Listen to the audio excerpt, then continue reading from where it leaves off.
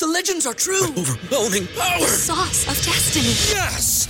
The most legendary sauce has arrived as McDonald's transforms into the anime world of WickDonald's. The greatest flavors unite in all new savory chili McDonald's sauce to make your 10-piece Wick Nuggets, fries, and Sprite ultra-powerful. Unlock manga comics with every meal and sit down for a new anime short every week only at WickDonald's. Ba-da-ba-ba-ba, go! And participate in McDonald's for a limited time while supplies last.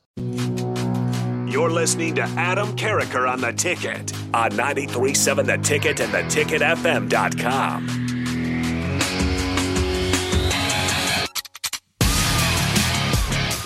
All right, everybody, welcome back.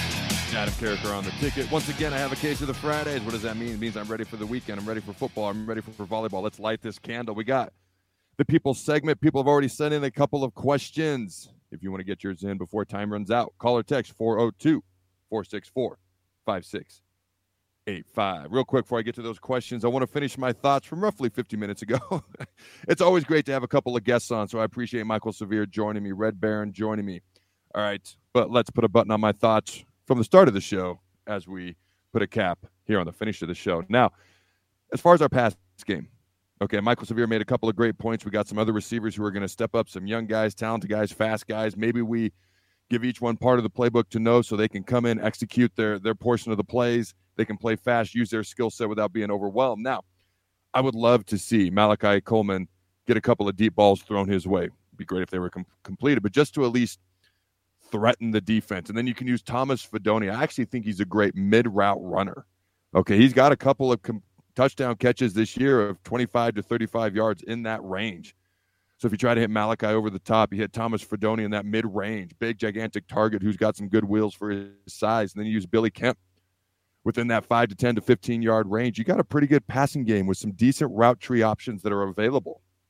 Okay, and obviously, use Heinrich Harburg, use his deceptive speed, okay, and take care of the ball. Just take care of the frickin' ball, and we will win this game. If we take care of the ball, if we win the turnover battle, I guarantee, I've never done this before. Okay, I said it on the Chronicles, but I'll say it again. If we win the turnover battle, I guarantee we win the game. Now, Northwestern, okay, not great at running the ball, not great at stopping the ball. We're good at stopping the run. Opponents do pass the ball 68% of the time against us, which is why we give up more passing yards than rushing yards, plus people just don't want to try to run against us as an overall whole, okay? One game being an outlier. But here's the deal. Northwestern, not great at running the ball. Their backup quarterback played a lot in their last game. All right, this team will play hard. This team will not come in here. They will not lay down. They're fresh. They're coming off a bye week. They're probably going to be as healthy as they've been in quite a while as well. Okay, they're going to come in with great energy. This could be a closer game that Husker fans would like going into halftime. I personally hope not.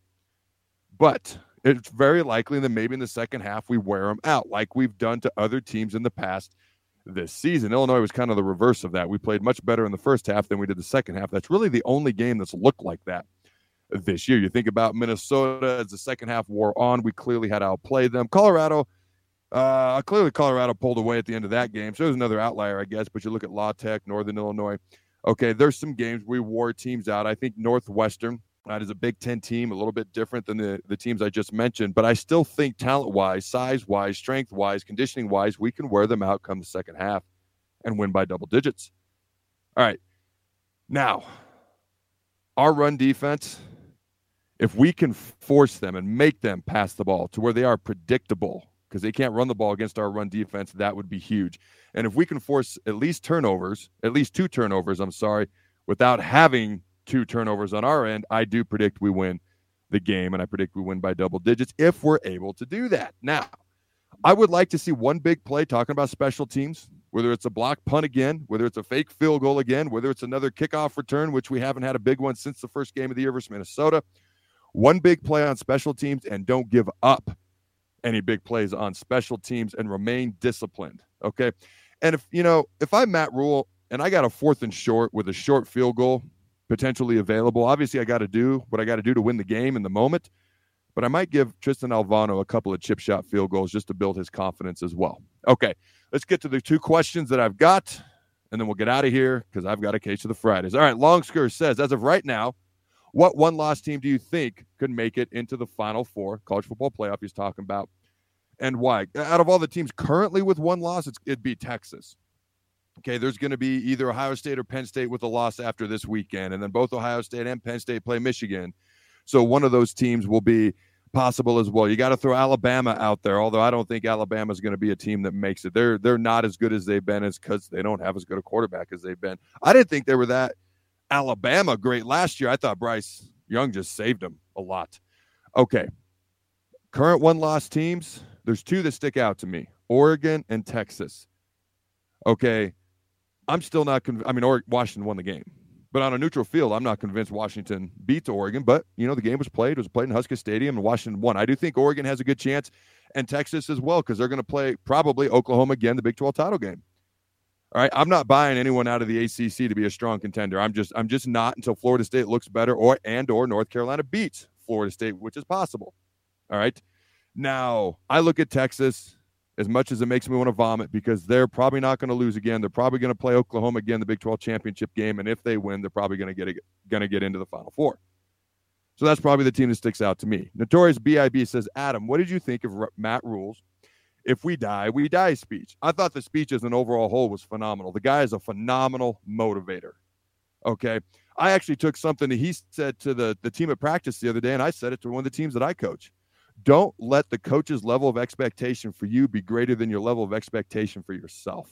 And I thought that was great, and I totally stole it. I ripped it off Coach Rule.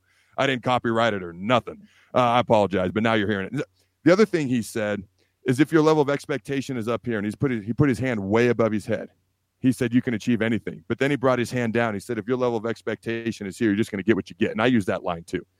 Matt Rule is a great motivator. Now, when you go to the exact line of "if we die, we die," hey, a lot of times football players will say, we're getting ready for battle. We're getting ready to go to war. We don't mean it literally. If you take what he said literally, it's kind of redonkulous. I don't think he meant it literally. But it's kind of that warrior mindset that coaches and football players get themselves into. So as an overall whole, he is a phenomenal motivator, and I love his pregame speeches. All right, ladies and gentlemen, I hope you have a case of the Fridays. Until next time, go Big Red, and always remember to throw the ball.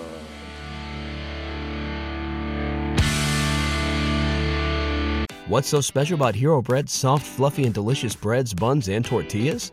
These ultra-low net-carb baked goods contain zero sugar, fewer calories, and more protein than the leading brands, and are high in fiber to support gut health. Shop now at Hero.co.